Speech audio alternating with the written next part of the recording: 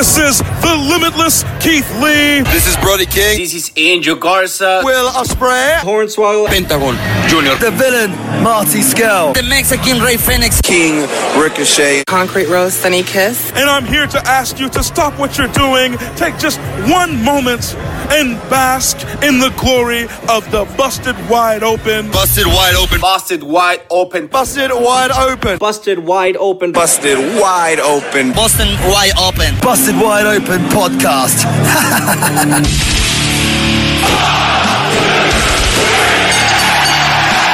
You're listening to the Busted Wide Open podcast, dropping the elbow on the hottest topics in sports entertainment and the world of professional wrestling. With your hosts, Nick Howell and Sir Ian Dangerous. Coming to you from the Orbital Jigsaw Network Arena in sunny Southern California.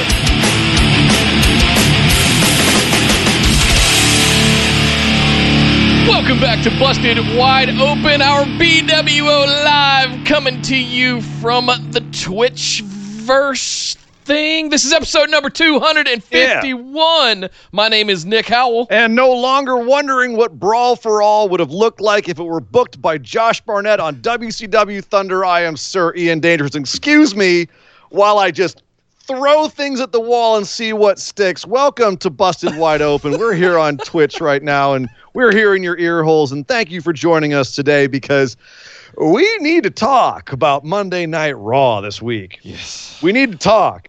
We need to have a serious conversation about what in the hell happened on Monday Night Raw this week, because apparently someone told Vince the ratings were tanking. He got reamed out on the Q2 earnings call, and he decided to go, well, we're going to try a whole bunch of shit. And that's what we got. Yep. So we're going to talk about it all on the show. It's probably going to be a fairly in-depth conversation about Monday Night Raw. But, Nick, we can't get right into it because we do have some housekeeping to do. We have to be a responsible show, get all of our stuff in. We got to get our shit in. Yeah. And then we can do a show. So not take get it away, your shit sir. pushed in, but get your shit in, right? No, that was Raw. I felt like watching that Raw. I got my shit pushed in, but we'll talk about that stuff. Yes, guys, come over and make sure you're in the Discord. That is where we do the live chats. They're a lot of fun. If you're missing those, like if you're missing out on the live streams like we're doing right here on Twitch, you're missing out on all the fun. So make sure you get into the Discord. Also, follow us on Twitter and Instagram at BWO Podcast. Subscribe to us over on YouTube at youtube.com/bustedwideopen, and make sure you set your notifications to all so that you do get those notifications from YouTube when we put up BWO Daily every single day of the week, except yesterday because hurricane, but we came back with you with two. Shane Helms was hanging out at Nick's house. Give me 2 Utah today. VWO Daily, so we got those in for you. What else? I'm hungry for a sandwich from that place around the corner. Utah, give me two. Utah, give me two. Damn. Patrons, thank you very much for all of your support every single month. If you're not signed up for Patreon yet at the $5 tier or higher, you're going to miss out on the patron pick'ems in this month for SummerSlam coming up in a couple of weeks. So go ahead, throw that $5 into Patreon, get signed up so you can get ready as we start prepping for SummerSlam. Hopefully a lot better than what we're going to talk about tonight, but we'll see. We'll see. To be determined.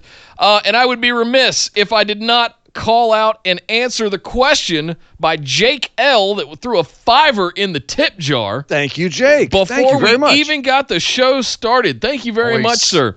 So Ian, he says, big fan. My friend Brian only likes NXT. If you could tell him one thing he's missing out from AEW, it would be what? Anna J. That's mostly on Dark these days. But yeah, I mean, do you want one segment, one wrestler, or just my response would be like the general, but the breeziness of the show. Like it feels like a bunch of people having a really good time doing what they love to do. If there was one thing I would take away from AEW, it would be, it feels like people having they're all happy. They're all like, this is what I would like to be doing with myself right now. And sometimes that's hit, sometimes that's miss. But, you know, the other thing, here's the thing. It's going to be hard to try to get anybody into any wrestling company that they're not already into right now because of the lack of audience. It's just not the product they would like to be putting out. right? So you kind of already have to have a little bit of loyalty or interest in that brand to really kind of glom onto it. I think AEW does have stuff to offer. It's going to have some good matches. Every week there's going to be at least one or two matches that are just going to be solid, good, awesome matches. But in general, it just does feel like a very light show. You know what I mean? I feel energy coming off of that show. NXT still feels very serious and very self-serious. Like it takes itself very seriously. I don't feel like AEW takes itself seriously, and I mean that in a good way. You know, I feel like it's easy to get caught up in taking yourself too seriously, and when WWE tends to quote poke fun at itself, and we're going to get into this today because I felt like it was doing it this week, it comes across as manufactured. Whereas AEW, it feels like they don't take themselves seriously in a fun way. Yeah. So if there was one thing that I would say like that could attract someone to AEW right now in the midst of all of this, is every week you're going to have at least one or two really good matches, high energy, entertaining matches, and the product feels very fun.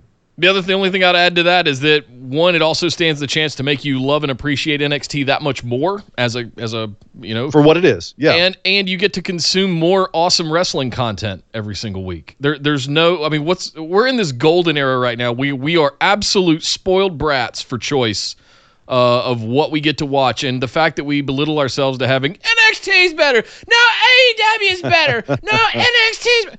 Who cares? New Japan. Enjoy it all. It's amazing. Even Impact's good right now. Like, we're in the middle of a damn pandemic. They can't even proper put on wrestling matches, and we're still getting really good stuff. It's crazy. Yeah. It's great. And then there's Raw, which we'll talk about in a second. Yeah, and then there... Thank you very much, Jake, for the $5. I appreciate it, brother. Thank you.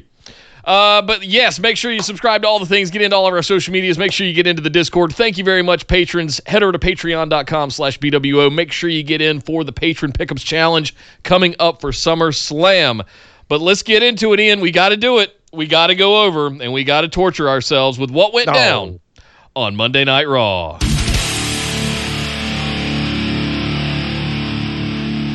Well. Let's get right into it and just say that this week it felt like they were trying a lot of new things on Raw. And we can't really even sum it all up at the top here because it was spread out through every segment of the show. Everything felt like it had... Every writer was told, try something new. Everyone who was involved in their own segments was told, try something new. We're going to try something different. We're going to shake it up a little bit. So it was a little bit on every segment on the show, and we'll get into that. I think the only thing that didn't feel different was Drew McIntyre and Randy Orton. That felt like it was pretty straight up. Even the Apollo Crews' segment felt pretty much straightforward. Not everything, but for the most part, it was shaken up. And one of the big things they did was have ongoing technical difficulties throughout the entire show. The lights went out a couple of times right at the top. Mics kept cutting out, at least for the first half of the show. All of this went away by the end of the show, of course, because they couldn't keep it up because they were doing it so obnoxiously at the beginning of the show, which was odd. Or they figured not enough people would be sticking around to that point. Either way, they didn't keep it going, which was probably a good thing because it did get a little bit obnoxious in the first few segments where they were having, quote, technical difficulties. They explained it away by showing some stuff getting tossed around backstage, and apparently that's what, like, you threw over some... roadie case fell over. Some roadie cases, and that's what causes the mic problems. I don't know, man. I've never worked with remote mics before. Oh, wait, I have, and I don't recall that being anything that causes mics to fail, remote mics to fail. And apparently the power outages were because some group outside found a generator that had been set up in a parking lot and threw Molotovs at it. There is a new faction they were teasing before the show. There's apparently 5 people in the faction. So speculations range from Undisputed Era to all the people that they called up and never used on main roster. So we have no idea who they are.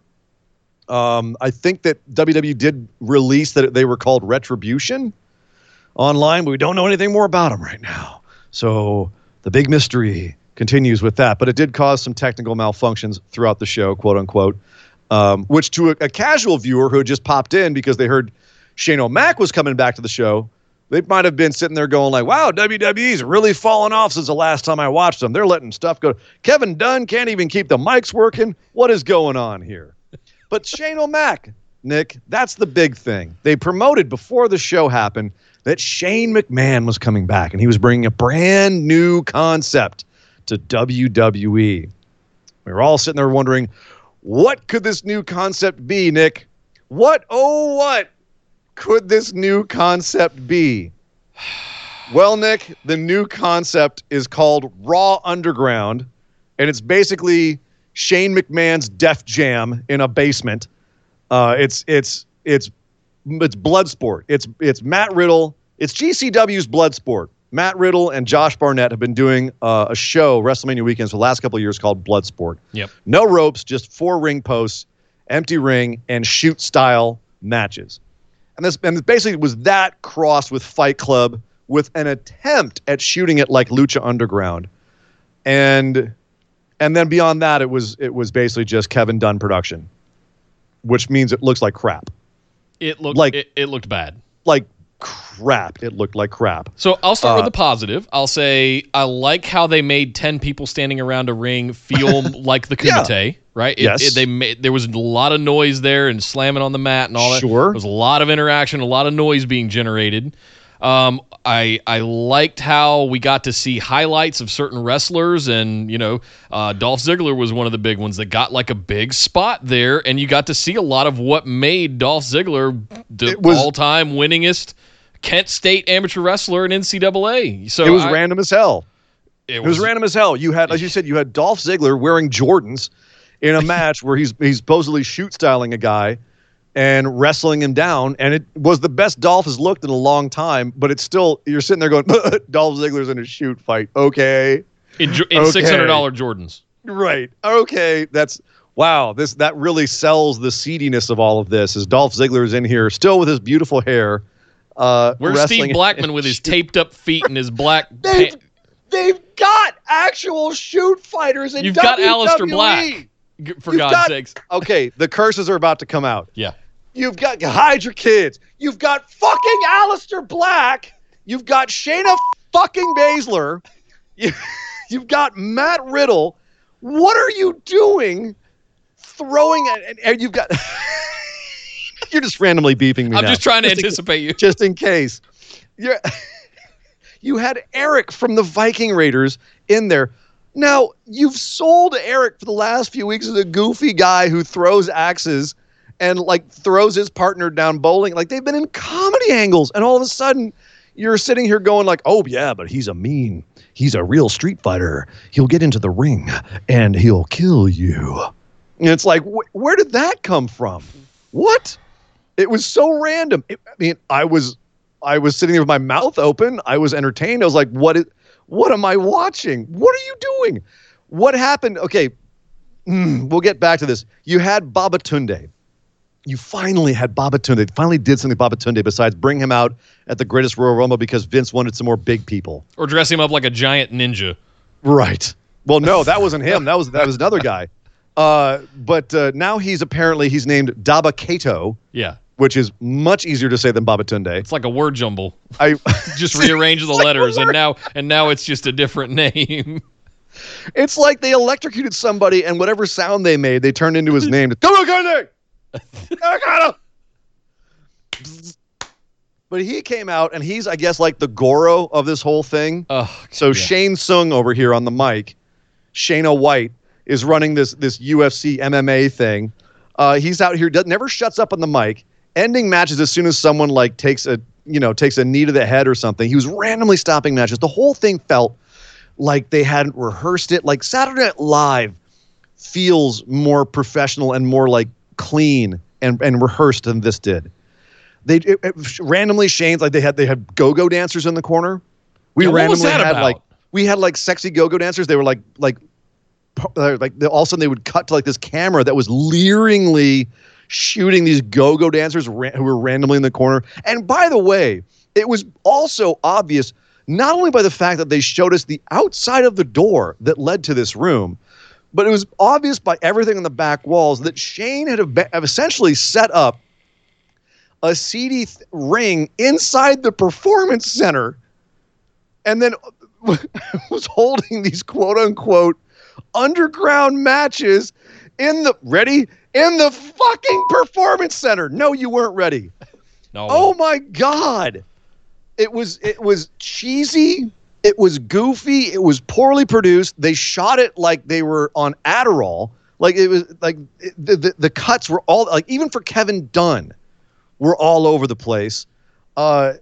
It looked terrible. It felt terrible. It felt random. It felt like they thought it up that day, which they may have. We had reports that they were scrambling for stuff at the last minute.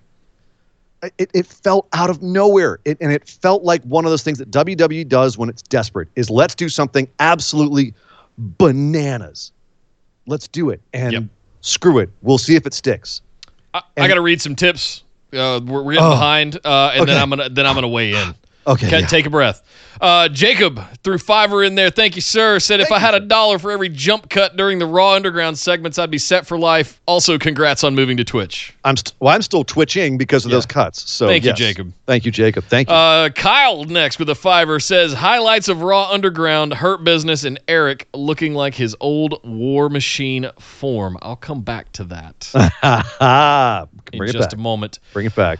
Thank you very much, Kyle. Also, Costanza78, I think that's Chris, gave us a $5, says first rule of Raw Underground, no talking about Raw Underground. We already broke it. We already broke that rule. I'm sorry. We're gonna break that rule all night. I'm sorry. Yeah. Thank you very much, Chris. And Kyle again sneaking in with another buck said Davo Kato, a.k.a. let's give a wrestler a Mortal Kombat name. We had to throw Mortal Kombat there somewhere. And I guess the girls were there for Kevin Dunn to leer at on jump cuts. That's exactly what it was. It's all they were there for. It's like, oh my God. Now, you've gone over, and I 100% agree with everything you said. You've gone over the sort of like the main thrust, the ending of it. We'll get to in a second. How they ended the whole thing. We'll get to that. But if there was ever a time where you could bring back Brock Lesnar and have him come out with a Babatunde in a challenge, and you were going to reinsert Brock Lesnar into something. That is the only redeeming thing that I could see out of this is that he comes in and he just starts murdering dudes in his old shoot fight UFC ways. But beyond that, I have zero skeptical optimism about this. It's all just like I'm sitting here watching the clock going, well, this can't go on very long. Let's talk about that because this was obviously done for the ratings. This was done. This is a classic WWE move. Let's do something crazy, spike the ratings, make everybody happy, and then we'll go back to normal. They've been doing it constantly for the last few years, and really like aggressively, blatantly so. And also they've been doing something that is starting to grate on me a little bit, which I mentioned before, which is take the piss out of themselves. Right. And that's something they did a few times on the show this time, where they had people coming over to the announcers and screaming at them, what kind of amateur business are we running here? With the mics going out and everything, and Sasha and Bailey complaining about what a terrible company, what kind of company are we running here?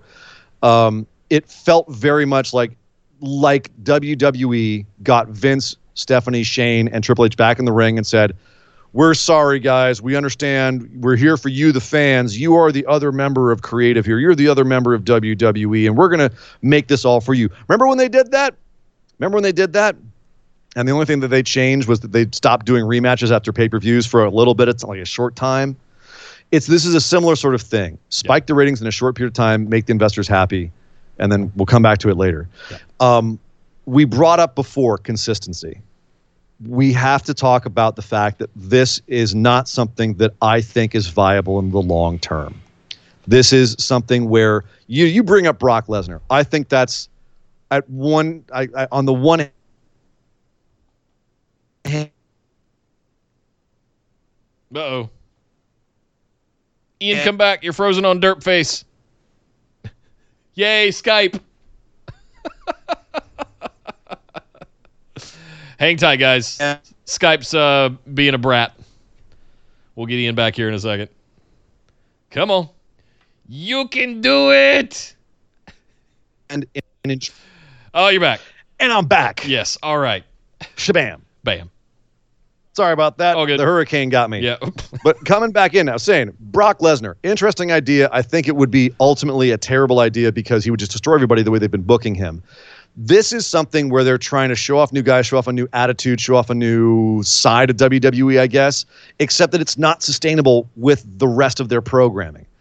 What is this going to accomplish? Are you trying to show us new sides of wrestlers like Eric, like Dolph Ziggler? Because if so, we didn't spend enough time on that to really establish that. Are you trying to show us more about their characters? Because that's not what's happening. If you're trying to get over Babatunde finally, and this is your way of doing it, an intriguing start to it, but that's a whole lot to do to just get over one guy. The other thing that they did was end all of this with the Hurt Business coming in. They had a very frustrating night. We'll get to how that happened. But they came in at the end of the show. You had all three of them, Lashley, MVP, and Shelton Benjamin. They all came in and murdered everybody, beat up everybody who was around. Babatunde was already gone. Sorry, Dabba-Kato was already gone. They beat up everybody. Dio Madden jumped in and got wrecked by the other member of the Minnesota Stretching Crew, which is kind of ironic. Last time we saw him, he was getting killed by Brock Lesnar. Right. They destroyed everyone who was standing ringside and stood in the ring and said, Underground belongs to the Hurt Business now. And Shane said, that's cool. Anything goes here on the Hurt Business or on the Underground. Which made me stop and go, okay, is your plan to have MVP's Hurt Business running an underground fight club in the back of Raw? Kind of like the way we have the Ninjas just randomly are there every once in a while on Raw. It just happens to exist in the kayfabe world of Raw, and we're just going to have that for a little bit. Yeah, it'd be like because the KO show or a Moment of Bliss. We're gonna have the Hurt Right. Business Fight Club, which is it's intriguing, but at the same time, I don't see it paying off. The underground thing is intriguing to me to the extent that it gives unknown talent opportunities. But if you're going to have Bobby Lashley, I almost said Bobby Fish. If you're going to have Bobby Lashley and Shelton Benjamin and MVP just come in there and murder everybody, it defeats the whole purpose of that. That's right. So I was in the opposite side of it where I was just like, no, don't do this. You're tearing it down before you even get it off the ground. And that's kind of what I was saying with you have people who are real shoot fighters in your company. Bobby Fish, Kyle O'Reilly. They can go out there and actually put on shoot fights like the ones you see when you go watch Bloodsport. When you go watch Matt Riddle or Josh Barnett's Bloodsport, now currently streaming on Fight TV. Shout out to my boy Josh Barnett. You can actually see a real a booked shoot fight in those promotions. That's not what this was. This was the WWE watered down Saturday morning cartoon Nickelodeon version of that. And it felt like that. And it was, while it was definitely wild and unexpected, in hindsight, I look back at it and go, man, this had better be for some purpose beyond just screw it, we can, let's do it. This is better be to get somebody over. Even if one person comes out of this over as a result, I'll consider it a win, given the fact that I think, like, right now it's the Hindenburg, and someone up there is about to light a cigarette. It's going down. Yeah. So, are you talking about Raw Underground being the Hindenburg or Raw itself being the Hindenburg? Is Raw Underground the match? Raw is Germany, and Raw Underground is the Hindenburg. Fair enough. So, and we're at the beginning of World War II, so you know what that means. So bottom line is, my goodness, Raw did that, and Shane McMahon was there, and it was madness. It's really hard to describe that feeling whenever WWE goes off the deep end and does something so crazy, when you just sit there and go, what are you doing? Yeah. What are you doing? Yep. But that's what it was. But that's not all that they did on the show. Now, that being said, we did have some moments of sanity, some calm, some normalcy to the show. We opened the show with Apollo Crews finally getting his U.S. title shot against MVP. It was supposed to happen at the horror show at Extreme Rules, but it didn't because we don't really know. Apollo may have gotten COVID or been exposed to someone who had it. He wasn't able to be there. Kayfabe said it was because he got his neck tweaked by Bobby Lashley's full Nelson. We finally got a rematch. Before we get too much further, I do want to catch up on some tip jars real quick. Let's do it. Will James with $10 at the tip jar. Thank you very much, Will. It might not be long term, but if they can turn this into good story for the Hurt Business and give some people something new to do, I'll give it a chance. Yeah. Yep. I'm with you, but it's like Agreed. I'm Somebody over with barely skeptically optimistic that they're going to be able to do that. Thank you, Will.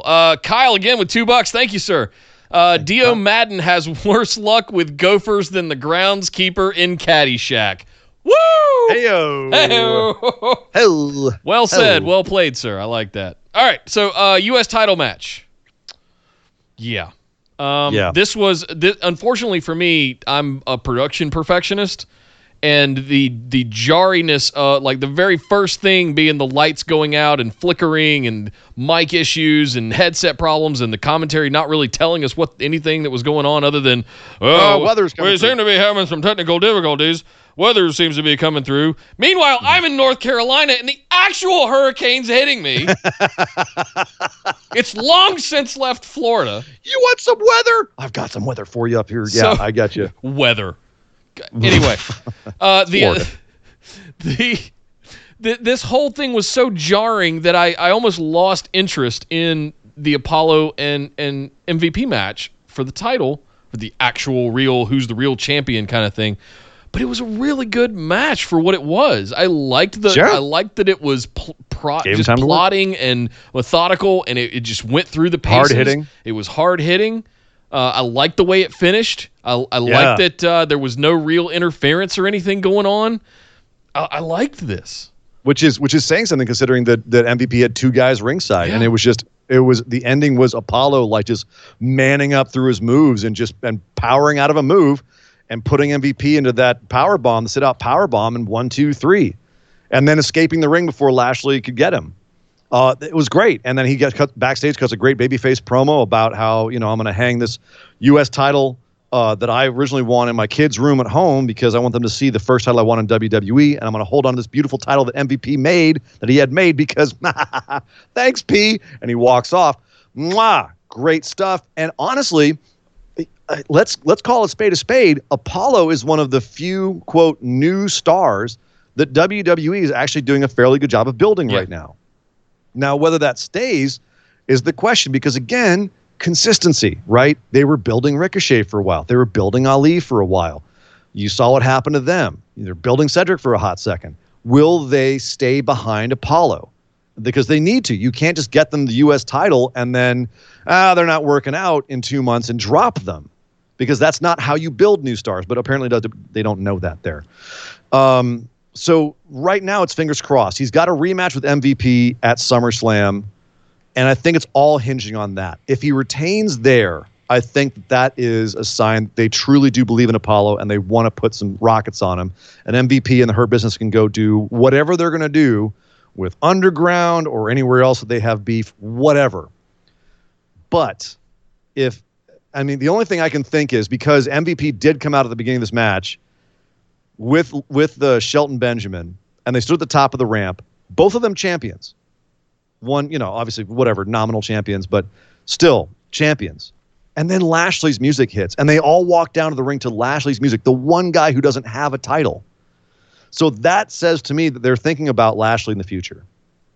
Does that mean Apollo versus Lashley after SummerSlam? Because if so, that would be a logical next step. Yep.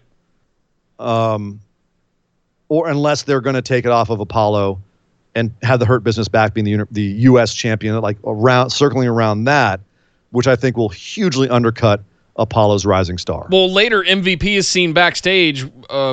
Charlie Caruso is seen backstage reporting on the box that's tipped over. Yes. And MVP cuts in and goes, this is really what you're talking about? Why don't you talk about Apollo Crews stealing the U.S.? So we're setting up a rematch at SummerSlam for MVP again. Meanwhile, he's back at doing Hurt Business in the Fight Club thing, Kumite. Yeah. Hey, can we shout out this one thing, though, Nick? What? What's one thing that you love for a heel to be? A dick heel in a suit. There was 3 of them standing tall at the end of Raw. Yeah. Can we throw that out there? Yeah. You had 3 dick heels in a suit at the end of Raw. So there you go, buddy. Yeah. You're wrestling. Yeah. Hashtag wrestling. But that being said, none of them had titles by the end of Raw because Shelton Benjamin, someone stole his 24/7 championship belt somewhere in the middle of Raw, and that someone was R-Truth, who then ran off with it and ended up getting put into a 3-way 24/7 championship match. R-Truth, Shelton Benjamin, and Akira Tozawa randomly. And this was pretty much what you'd expect. Truth getting his ass beat by Shelton. Shelton getting all of a sudden distracted by Tozawa, kicking Tozawa's ass, getting distracted again by all the ninjas who attacked the Hurt Business.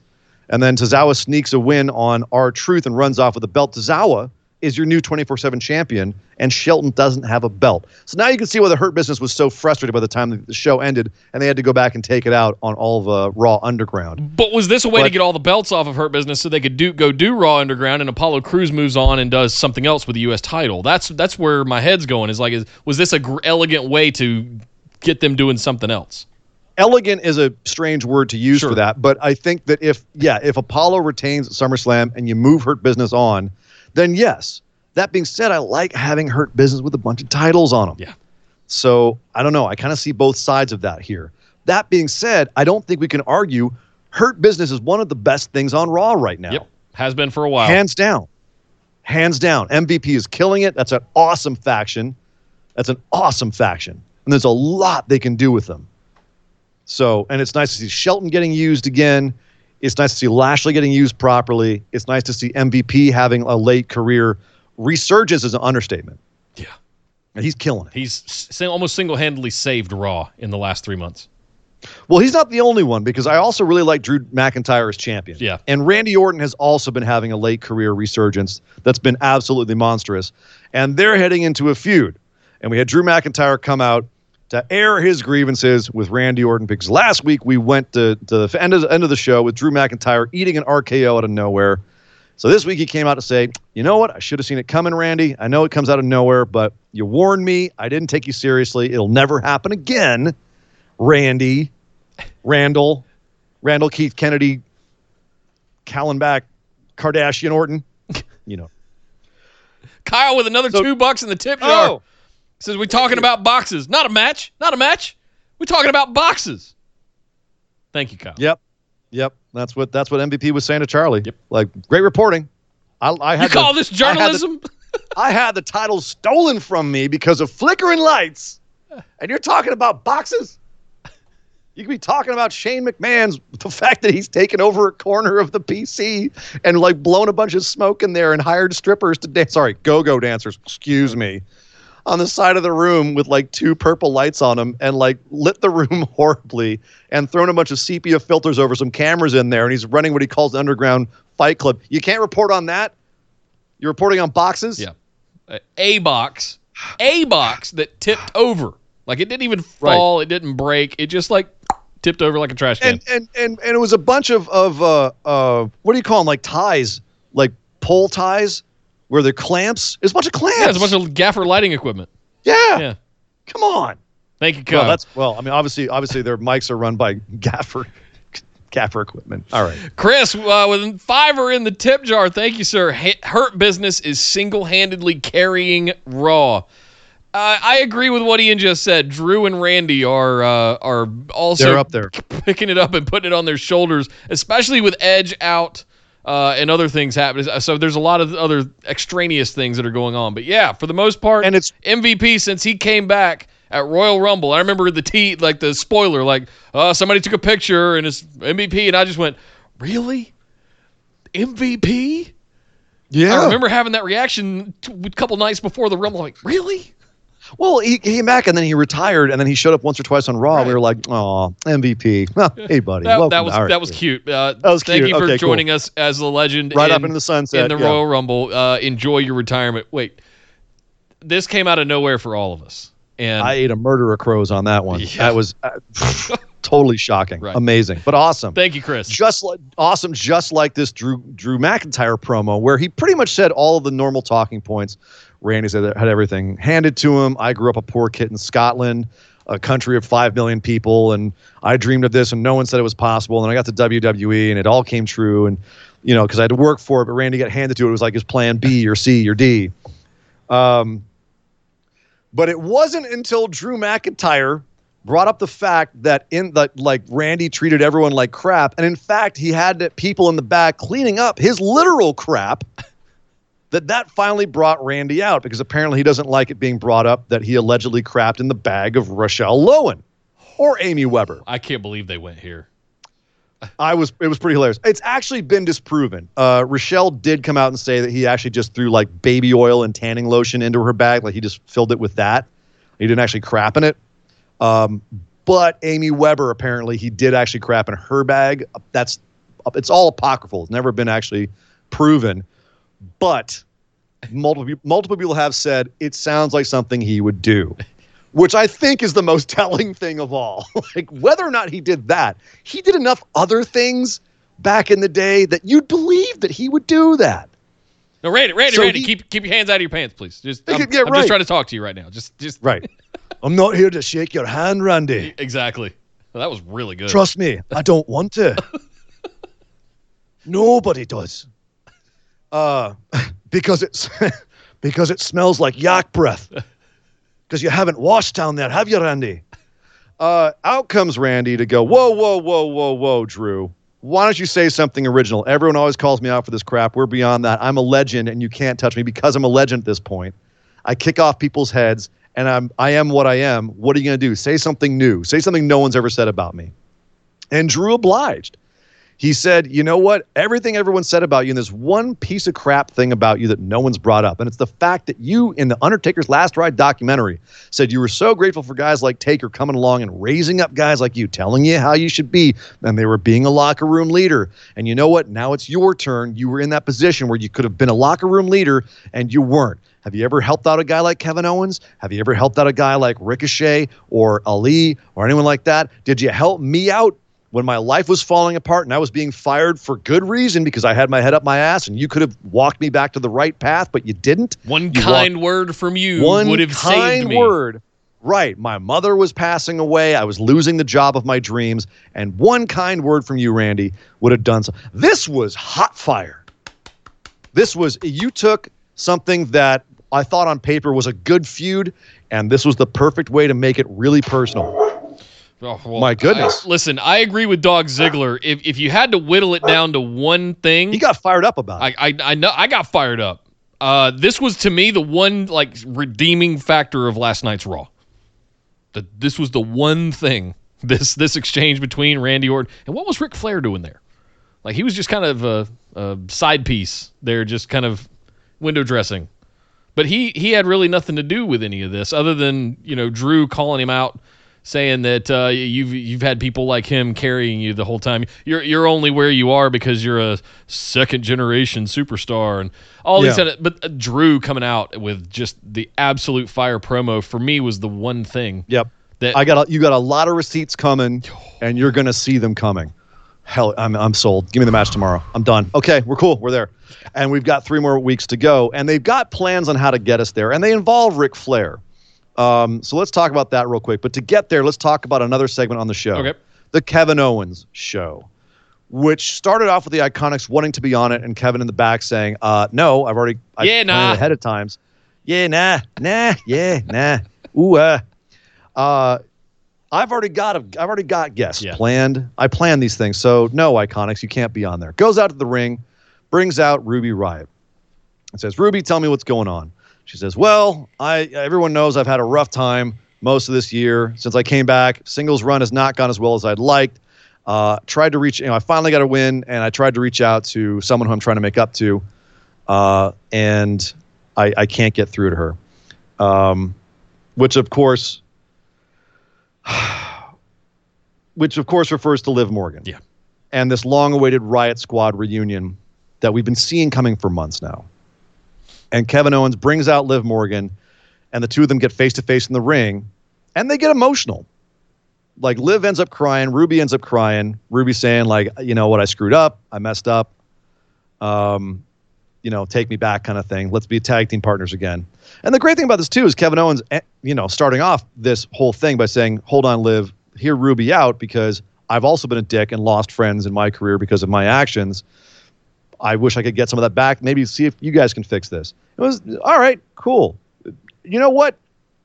It was a nice little dramatic moment. I once turned on my best friend in NXT and apron powerbombed him after he'd won the championship. So, I mean, on my first night, my first night in NXT. Literally the first thing I did in this company was betray a friend. So maybe listen to what your friend has to say. I know exactly what you're going through right now.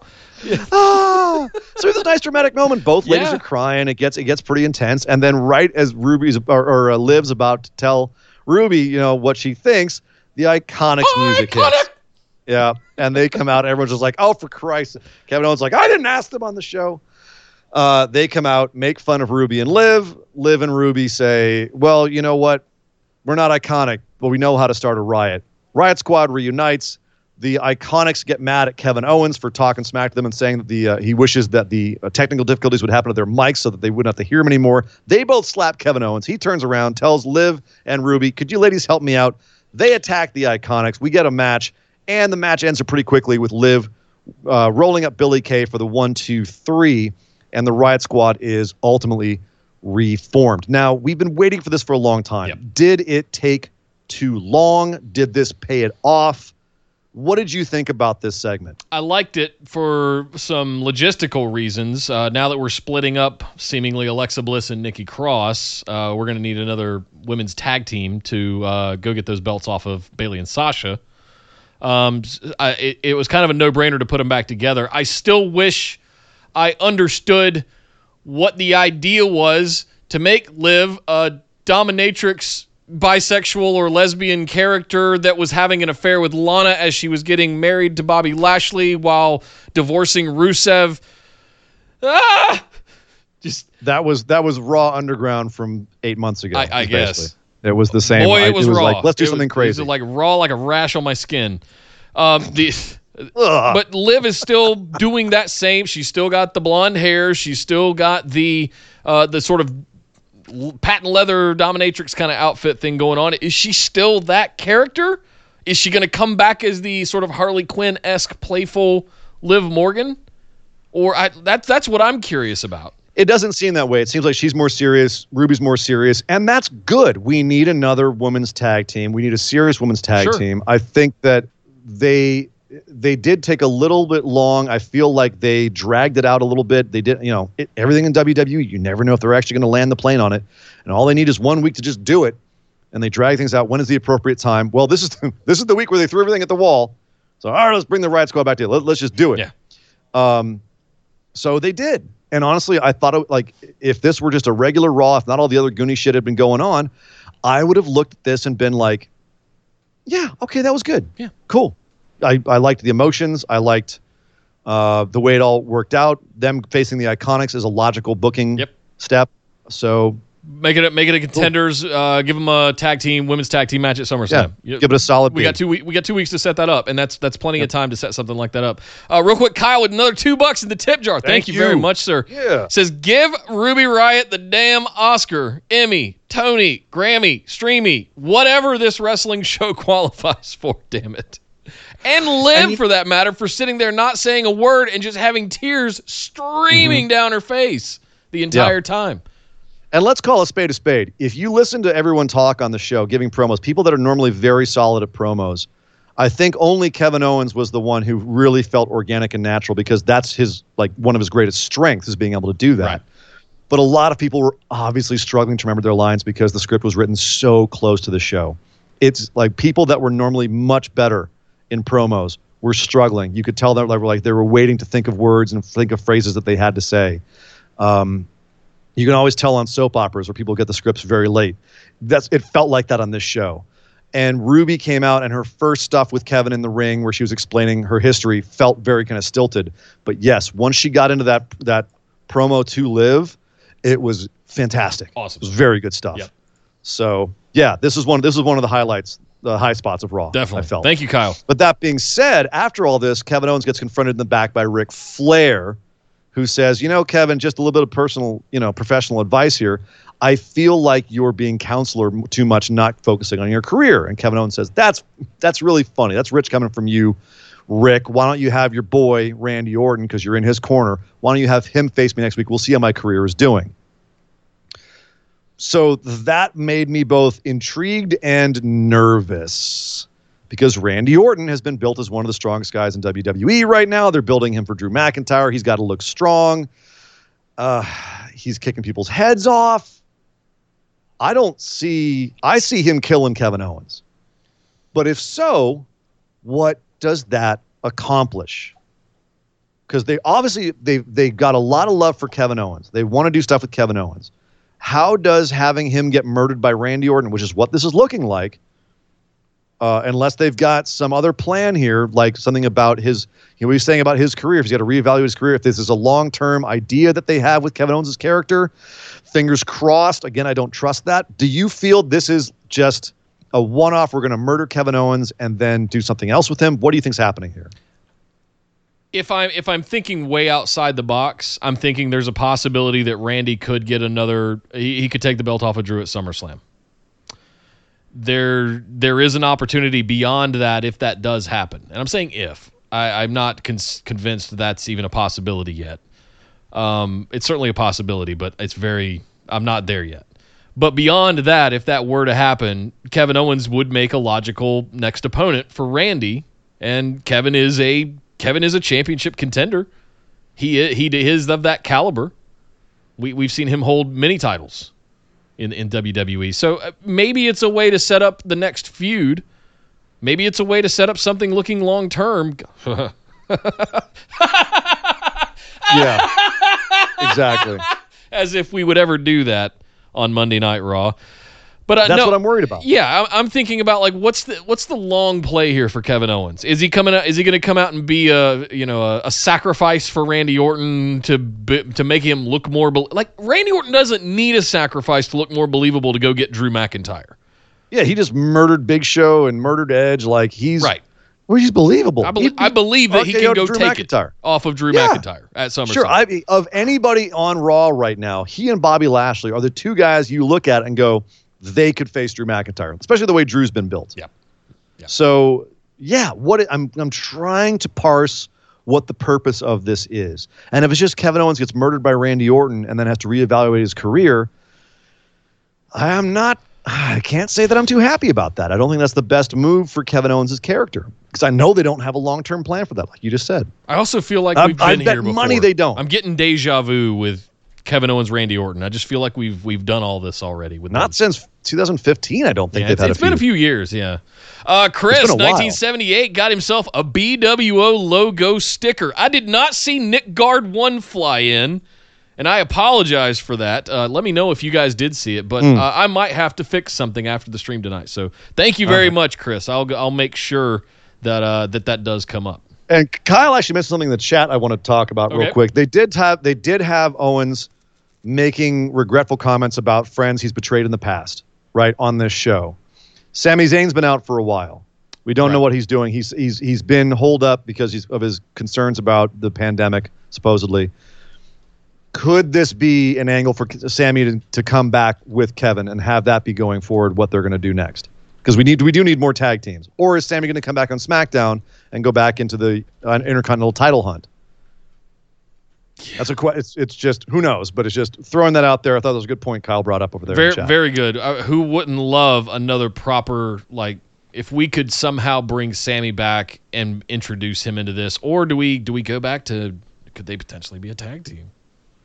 Something along those lines. Yeah, Lord knows they've tagged a lot. They've got before. history, so I'm not mad at that. No.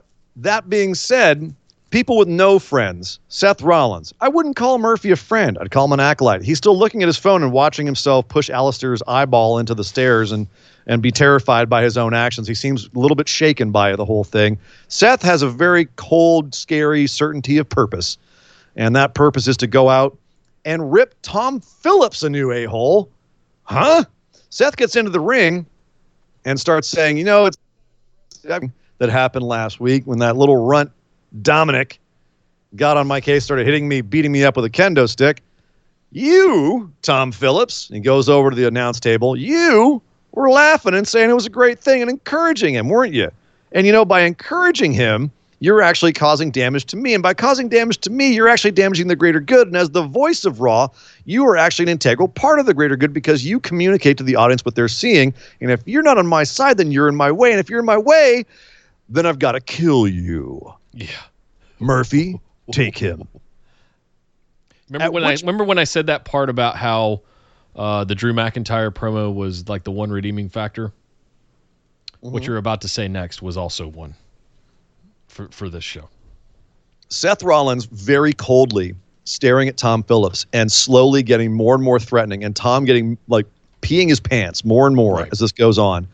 And then Murphy finally, when Seth commands him to, Murphy comes over and goes to move past Samoa Joe, who very calmly stands up, unbuttons his jacket, and says in that low, calm voice you never want to hear from a man of Joe's size and disposition, boys, that isn't going to happen.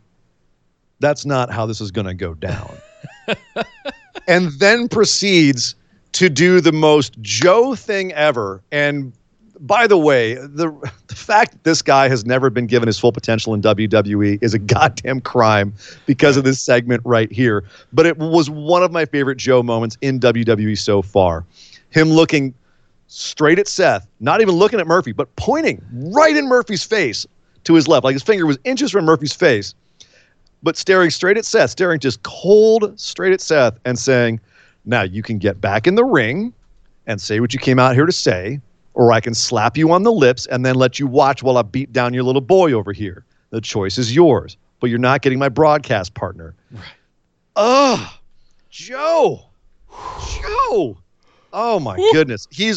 We've talked before on the show about believability, how there's people that you see and they may be killers in real life, right? Dolph Ziggler, we brought him up early in the show. The dude is a legit terrifying amateur wrestler. Right? Like if you were to get on a mat with that dude, he'd rip you apart. Yeah. But we never think of him that way because he isn't presented that way. He doesn't present himself that way, right? We don't think of Dolph as being legit. Joe I think of Dolph as being legit. I think of Dolph as being legit, but it's not emotionally, you know what I mean? I don't think Dolph Ziggler immediately go, oh, that dude's a badass. I have to think about it for a second, right? It's not my immediate perception. My immediate perception of Joe is that's a bad man. And this is why, is stuff like this. Because he can look you in the face and tell you he can slap you and then your mama. And you're like, I'm going to back off now. And that's what Seth and Murphy did. They backed off into the rim, grabbed a couple chairs, and Joe's like, cool, let's go. Took off his jacket, started to come into the ring, tried to get in there. But he didn't have to because out came Dominic with a kendo stick from behind, beat up both Seth and Murphy. Beat the crap out of them, sent them packing up the ramp. Threw a huge old splash on the outside on him, too. 619 on Seth, which Seth no-sold. Right. But Seth at the top of the ramps is fine. He rolled over on his back and threw his legs up in the air, almost like The Rock taking a stunner. That's taking the move. That's not selling. Is afterwards where you're hurt from the move. All right. But anyway, Seth's at the top of the ramp, says, yes, okay, fine, you want a match at SummerSlam? You got it, Dominic. We're getting Dominic and Seth at SummerSlam. That's the end of this whole segment. That was the end of Raw. That was the end of Raw. There was more on Raw, which we'll get to, but sure. That was the end of Raw, and then we went to Raw Underground. But so we have to I got to sit here and think, Nick, is this what Rey Mysterio wanted? Was his son to have a match at WWE? And if so, will he re-sign to get it? Because I haven't heard that he signed yet. We haven't seen him. We don't know. Well, I mean, we've even speculated that Cody might be circling over Rey Mysterio. So he's worked in every other company in the world. Why not AEW as well? So maybe there's some thoughts there for Rey. I supposedly they're like, yeah, we know he's working with WWE, but we're sitting here with an offer. I'll be shocked if AEW didn't make Rey a significant offer as well. Just to be able to have him in their alumni catalogs, merch, all of that stuff. Can you imagine them going, hey, we got Rey Mysterio? That would be huge for AEW. And he comes out with the Lucha Brothers. Well, I don't know if they're breaking up Death Triangle just yet. But I'm not going to be satisfied until Dominic comes out in a lucha mask and a cape. I know you're not, because you have that booking in your head. Listen, they listen. Hi guys, oh my God! WWE, we're just gonna get Dominic in a sweatshirt, the same way he came out as with Brock. Just have Dominic is actually real. Let's give the boy some props. He is lightning in that ring. He's got a great physicality. Don't ever let him speak on a mic. Yeah. It sounds like this. I really don't like Seth. You saw what he did to my dad, and he's not Chris from Family Guy. He kind of is. He kind of is a little bit. I really wasn't happy with how Seth treated my dad. Dad, no, your eye, your poor eye. But he gets in the ring and he's great. So, all right, color me intrigued for this match. Yeah. I just wonder if was that Joe thing? Was that just like throwing it at the wall and seeing if it stuck, or are we thinking Joe might get physical again? Not sure. Because I am way more. My nipples are they are fully erect for Joe versus Seth. When I saw the Raw Underground thing, literally one of the first 2 to 3 people I thought of was Samoa Joe, and I was like, "Oh, this will be perfect for Joe." Oh, dude, make it happen.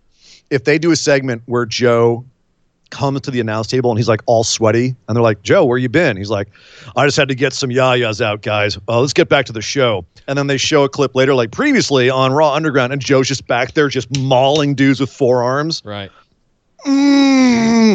You'll hear a very different tune from me about Raw Underground. There's like, if they're just like randomly a fight club in the back of WWE, and you just randomly see dudes just going back there and beating people up for just no reason, what the heck is happening? I mean, take it to 11. This is what we say about stuff. Yes. If you're gonna invest, go take it. I want like dice games in the corner. Let's have some opium dens. Like, let's really turn this into something that is like an underground. Like, you had Shane Strickland and Dio Madden on Twitter saying they were putting money on the matches, but like, let's see it like in AEW where you had MJF and Shane or Sean Spears at ringside, like throwing money on matches. Like, just go for it. If you're gonna find the old stupid, like tiny Asian dude that had the giant cigar, and he was the one doing all the money, the betting, right? Right. The Rambo doing the fight in Rambo 2 with the sticks, the Muay Thai fight, all this, just stuff like that. Just take it to Bolo 11. Young. Bolo Young's still alive and he still looks great. Get Bolo Young sitting over in the corner like Shang Tsung, just sitting there like nodding every so often. You know what I mean? Yeah. I would be so down for this. Like every once in a while, he'll flex his boobs. Yeah. Speaking of shoot fighters, Shayna Baszler finally got her chance to get into the ring with a champion. She got in Sasha's face. After this made Sasha's, no sense. This was bizarre. Sasha and Bayley were showing another video package of how great they were. At the end, it cut to Asuka saying, "I want revenge for Kairi." And then they came back and said, "Oh, well, how did Asuka get on that? That's just BS." Turn around and Shayna Baszler's there saying, "I don't feel like waiting in line, Sasha, so here, I got something for you." Punches her right in the jaw, knocks her to the floor. And later on, we got Shayna versus Sasha in a match, which was actually pretty fun for a while. It was Sasha trying to avoid death for most of the match. And Shayna actually started selling at a certain point. Like the first half of the match, I'd say, was Shayna trying to find a way to just destroy Sasha.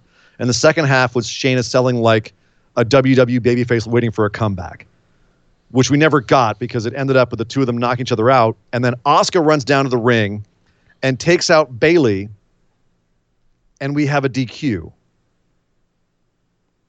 Can you explain that to me, Nick? Why I have no someone outside of the ring causes a DQ for a match? Huh?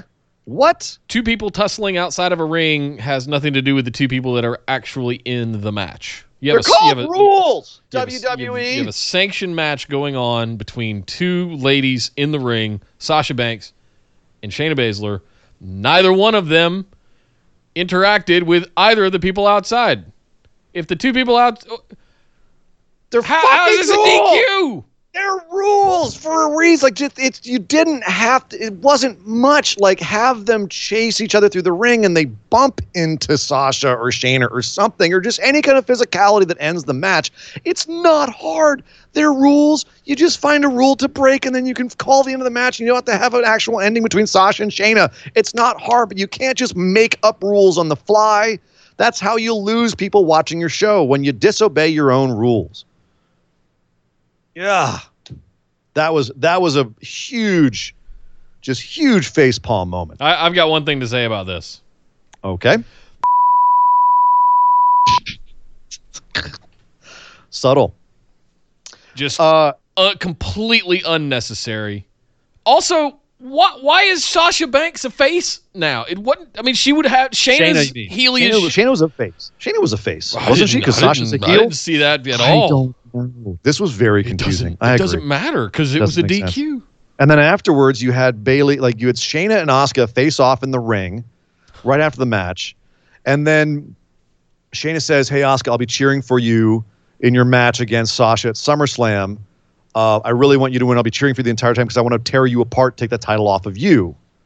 This I didn't mind so much because I got that throwback. Why would she not be like, I don't care who I take it off of?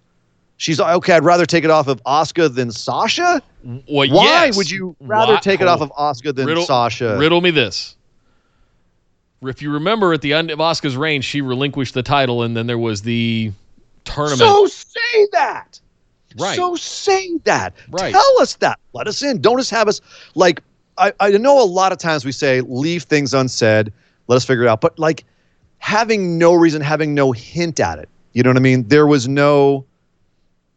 If you're gonna have her be so loquacious about the fact that she wants Asuka, specifically Asuka, you could even have her say like, "You know why I want only you," or whatever. This just felt awkward. It felt stilted. It felt just out there, right? Once I was able to move, because we don't know, but half the time, real quick, half the time they don't ever acknowledge NXT history. So why would we start acknowledging it now? Because these were two of the longest reigning, the two longest reigning female NXT superstars. We don't even acknowledge that Drew was an NXT champion in kayfabe. That's true. That's true. So like, why should we suddenly then assume that's what her motivations are here? And then you had Sasha and Bayley come back out, and Sasha says, "Well, tell you what, next week, if you beat Bayley, you can have a match in the SummerSlam." Which was, wait a minute, didn't she just say she wanted her to beat what? So the whole thing was muddled as hell. It was a mess. The only thing I hope they land on is Shayna versus Asuka versus Sasha. Triple threat. I think it would be the one way to serve all of these masters here.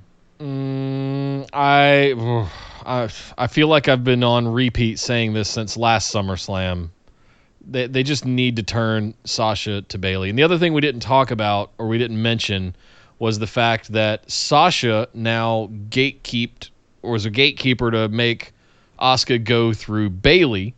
So Sasha's now booking a match the way Bayley used to book her into matches. And this was an interesting twist. Now that Sasha's got a title, she's doing the same thing to Bayley that Bayley used to do to her. And okay, are we actually going to start this at some point? Because I think those two need to go at each other for something and draw it out. Like you want long-term storytelling? There's 27 video packages you could put together on the history of Sasha Banks and Bayley.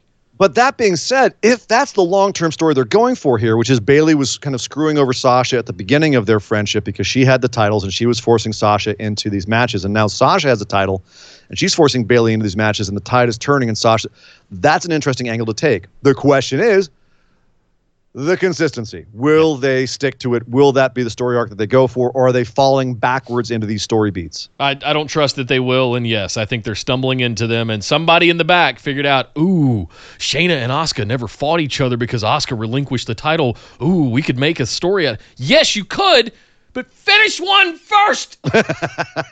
Finish what you started. Not on this Raw. We got to do everything right now. Everything's got to happen right now, including what I can only Nick describe. booking was more consistent. Well, let's not get crazy here.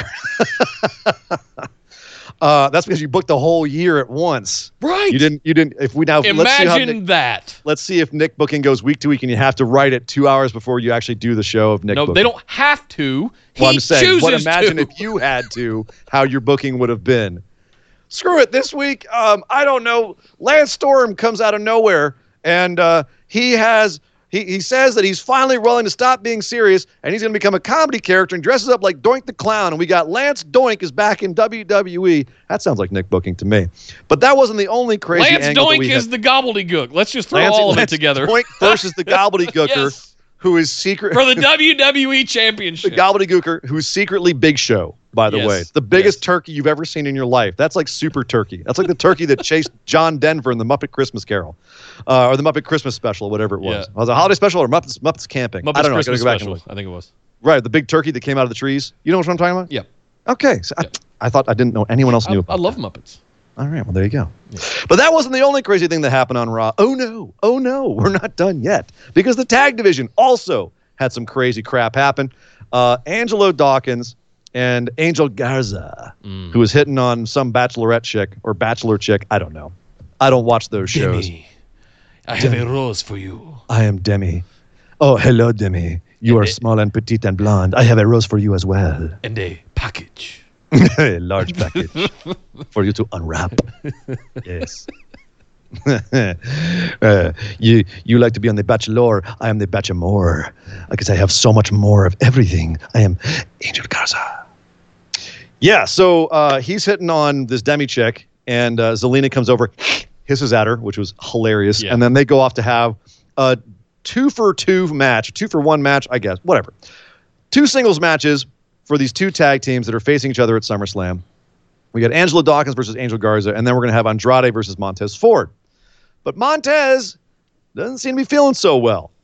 At the end of Angel Garza and Angelo Dawkins' match, he collapses outside the ring a little bit, and Angelo eats a drop kick to the face and gets pinned by Angel Garza. And then we have Montez versus Andrade, and Montez doesn't seem himself in this match. He's getting beat up by Andrade right and left. He goes to shake the ropes like he does, and he collapses. He eyes roll back in his head, boom, falls over. And in the back, you've got Zelina's crew being interviewed outside the trainer's room, and out comes Dawkins to say, yeah, the doctors are saying they might have been poisoned. Poisoned. And out comes Bianca Belair, who says, all right, you're going to tell me right now why you poisoned my husband, and if I don't think you're telling me the truth, I'm going to whoop your ass. And Zelina said, I would never do anything like that. And as soon as she starts, Bianca starts taking off her earrings. And jumps her, and we have a big pull-apart brawl. So, poison, Nick. Poison. We have a poison angle on Raw. Angle. Does this feel a little bit like Sheamus frames Jeff Hardy for drunk driving part 2 in terms of at least like recent storylines where you have the bad guy, like Sheamus never admitted that he put a hit on Jeff Hardy. And to be fair, Zelina and her crew looked genuinely shocked at the whole poison thing. So maybe they don't even know, by they I mean creative, who done it. Maybe there's someone else who done it. Maybe it was this mysterious faction that's running faction. around Molotov cocktailing generators. Right. I would actually, I'm not going to lie, I would prefer that to having it be Zelina and her crew. And not just because it's kind of a tasteless angle in general, but because that kind of maliciousness will, I think, help sell an incoming anarchist or Antifa or whatever they're doing with this faction style thing, more than having all of a sudden Zelina's willing to stoop to poison to try and win a random singles match on Raw. Which, by the way, if that's the angle they're going with, that's the dumbest damn reason I've ever heard. If they go with Zelina actually poisoned Montez Ford here, or Angel did, or Andrade did, or any of the 3 of them poisoned him, that's the dumbest damn thing ever, because why not do it in the championship match? Yeah. Why do it now and show your hand? It's so stupid. I have to hope that's not what they're going for, because this could be an intriguing angle. Again, and this feels like something that was just, let's have him get poisoned. It's a big whodunit. Who tried to kill Roman Reigns? Who framed Jeff Hardy? Who is the father of Mae Young's hand? We know it's Mark Henry. Right. But the question here is, what is their next step? And that's going to be a big tell as to whether this will be good or not. Yeah, I agree. I feel bad I missed one ways back. Kyle with $2 in the tip jar says, Joe rolling up into Underground like that infamous SmackDown promo, owning Orton, Jeff, Ali, etc. would be epic. Oh, that'd be nice. Anything to do with Samoa Joe fighting in an underground fight club, just put it in my eye holes. Go watch him versus Necro Butcher, and you'll see what we're talking about. Basically, him just beating up a dude through the crowd the entire time. Thank you, Kyle. Blood everywhere. Yep. And then there was one. And this is going waiting for this. This is going to be difficult for me to get through. Who gave you that button? I paid very handsomely for it. I want- And I'm very proud of it. Really? Yes. Nia Jax. Nia Jax. Okay. Nia Jax comes to the ring. She's talking back. She's talking to Pat Buck backstage, and then she comes to the ring, all sullen, all sad. Nick, Who is Pat Buck? Pat Buck's a wrestler. He's been around for a minute. I know who he is. Oh, okay. They haven't told me who he is. He's No. an official. We're supposed to just assume he's a producer. He's someone who has some sort of business backstage. He likes He's a pastel WWE suits. official. He's a WWE official. That was a very nice shade of salmon. It's salmon. It was more like a peach. I don't know, pink peach. Nia Jax comes to the ring. Pat Buck in tow. He's expecting an apology. He's been told that he will accompany her to the ring because he is expecting an apology for her vicious assault on him last week. That is not her intentions. She sweaters him. She pulls his coat down over his arms and headbutts him. Well, because they're in a hockey she rink. refused to apologize. He said, you need to go out to the ring, apologize for what you did. And she said, I actually refuse to apologize. You can kiss my ass. I'm not out here to apologize to you. I liked what I did. I'll do it again in a heartbeat. And Pat Buck's like, what are you doing? She's like, yeah, what are you going to do about it? Have a match with me right now, Pat. And he goes, I don't want to have a match with you. She's like, well, here, say something then. I want to have a match with you. What are you going to say? And Pat Buck takes the mic and goes, well, Nia, you're suspended without pay. And she goes, you can't do that. You can't. Grabs him and, as you said, sweaters him and headbutts him so hard that her makeup smears over about 3/4 of his shoulder. Because that's where his head is. And he goes, just go with it, Nick. Okay. Right. And then he rolls out of the ring and she stands in the ring screaming about that. So Nia Jax suspended without pay for laying her hands on Pat Buck in that Shayna scuffle from a week ago. Okay. Suspended without pay. Are we seeing Nia going rogue? Will Nia end up in Raw Underground? God. All I know, Nick, is here we now have what I feel to be an interesting story with Nia. That's all right. Where are we going with this? Nia is suspended without pay. Is Nia going to go rogue? I'll certainly grant you that it's better than an Alexa Bliss and Mickie James bullying angle. That's what I'm saying. Like, this is... Which is really right. the last thing that she did of any kind of substance. If I'm remembering. It's been over a year now. Maybe 2 years. It's been a few years, actually. That was when she faced Alexa at WrestleMania and won, and then turned heel like 2 months later and became the bully. That was 18. That was 2018, yeah. Ooh. Long time ago. Kyle with $2 again in the tip jar. Thank you, Kyle. man. Really appreciate it. This angle with Nia Jax screams WWE is writing her off like they did Big Show or Mark Henry years ago to either or both lose weight, learn how to wrestle safe, or lose her job. We'll see how it plays out, but ding dong, the witch is dead. They had the opportunity to keep her out after coming back from injury. They didn't. She was out with 9 months of double ACL rehab. Yeah. Like there was plenty of opportunity there. And I've been through knee surgery rehab, and yeah, you sit on the couch a lot, but then you got to do a lot of rehab, and that's a lot of cardio and working out. I hate to break it to everybody who's hoping that she goes away for a while. I feel like this is an angle in which she will come and be disruptive in order to get her job back. I don't think we're going to not see Nia for a while. We might not see her for a week or two, but she's going to. I have a feeling, and maybe this is just me being fatalistic. I have a feeling she's going to be back. She'll be back. Nia going to come get us all. So don't say bye-bye to Nia just yet. I've heard nothing, no rumors that Nia is going away for a while. Yeah. This, to me, feels like, what are we going to do with Nia? Let's throw something at the wall and see if it sticks. How about she gets suspended without pay, and then who knows what their next step is, but my suspicion would be she comes back in and runs wild on the show. Yeah. Just starts disrupting the show until you give me her job, my job back. A la anyone else who's gotten fired over the years, Stone Cold or Kevin Owens or anyone else who's lost the job and this comes back arbitrarily and just messes with people. So just saying, that's what it feels like to me. But that was a very bizarre episode of Raw, Nick. Bizarre is one way of putting it. Bizarre. And again, I think that a lot of the creative stuff was the wrong way to go in terms of if they're trying to do what Vince said they wanted to try to do, right? On the quarter two, on the call, on their call to all their stockholders, saying, "Hey guys, we want to try to resuscitate our brand." Yeah. They said we want to focus on better characters, more compelling storylines, new characters, and more content that's not necessarily in the ring. Okay. You got more content that's not necessarily in the ring. You've got that. I mean, you have a whole new ring backstage. You've got new characters. We got new characters. Compelling storylines. Hit or miss, I would say, on this show, if that's what you're looking for. Compelling storylines. You're not taking storylines you have and making them more compelling. You're just throwing a huge, crazy idea against the wall and hoping people are intrigued by it. That's not compelling storylines. That is hot-shotting. That's late 90s, early 2000s WCW. Just like, let's do something big and crazy. And you're insane, but it's entertaining, but it's not good wrestling TV.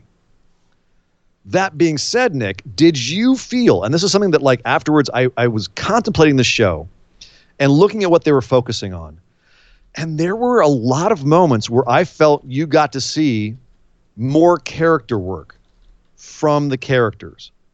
There was not a ton of wrestling on this show. There was a lot of character work. There was a lot of people bearing their souls, people expressing something about who they were.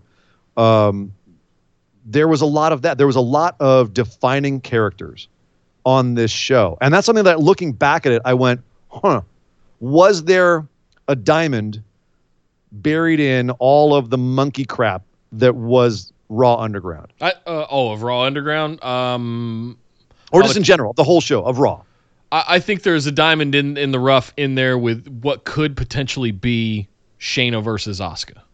It's going to take a while to get there. We're going to have to get past SummerSlam and the Sasha rematch. But Shayna Asuka could be like your top two NXT women of all time having a program on the main roster. Yeah. I have hopes for that. Will that draw, though, is my question. Are people really interested in that? I don't think that they haven't done a good enough job with Shayna to make people intrigued in her versus Asuka right now. You've got to build up Shayna more for that to be the case. You've got one of the most powerhouse video package crews in the world. You absolutely could do that in a couple of weeks. You'd have to go back to NXT for it. Absolutely, you would. You absolutely would. But show her tapping out all of the people some of them are on the main roster now. Yeah. Or one of them had a WrestleMania match with Charlotte Flair. So But I looked down the whole card and I was like, that the Shayna didn't really get a ton of this, but like, look at Samoa Joe being defined as a character, Seth and Murphy being defined as characters, even more so than they normally are. Kevin Owens bared his soul. The Riot Squad had a really emotional moment. Apollo Crews getting a promo, and then of course, as we were talking about, even some of the stuff with the Hurt Business, where they really, they were able to show frustration and move from one segment to the other, and you see an evolution in what their thoughts are throughout the show. I thought there was a lot of good character development on this show relative for WWE. Yeah. Yeah. So looking at the brighter side of it, I will give that to them. That being said, man, there was some crazy creative choices this week. Yeah. And I'm very curious where they're going to go next. Yeah. Kyle again with a buck in the tip jar says, I hereby petition Nick to raise a shrine to our Lord and Savior, Pat Buck, in place of the fallen witch. Well, to see if she's truly fallen yet. Yeah. We'll see.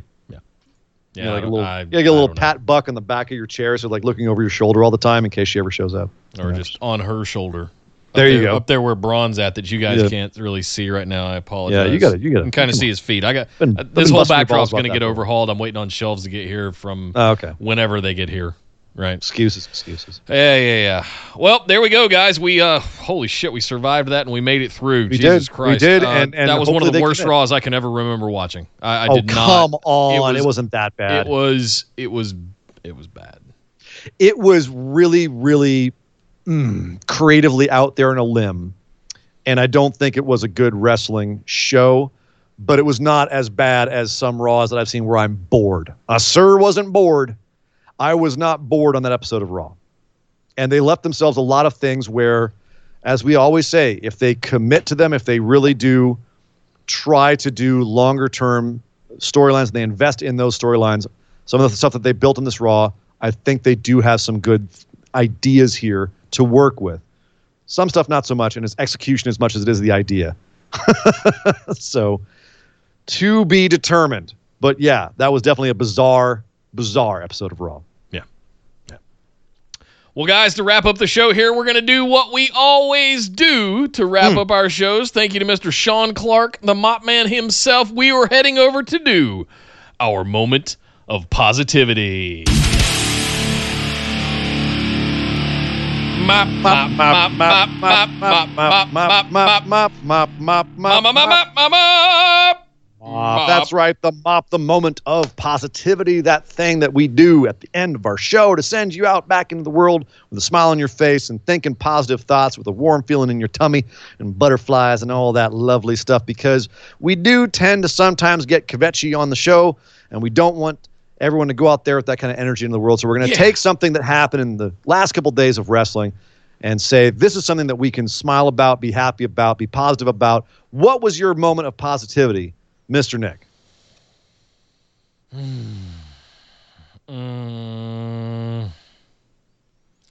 Joe, I'm torn between two. So I'm just going to pick one. I'm going to say Joe. Yeah. I figured I was probably going to have to find something else besides Joe, because Joe is just the obvious one. Joe just that. Oh my God! Like that was Seth, just you don't want to do this, and just that look in Seth's face of just, I'm going to kill you.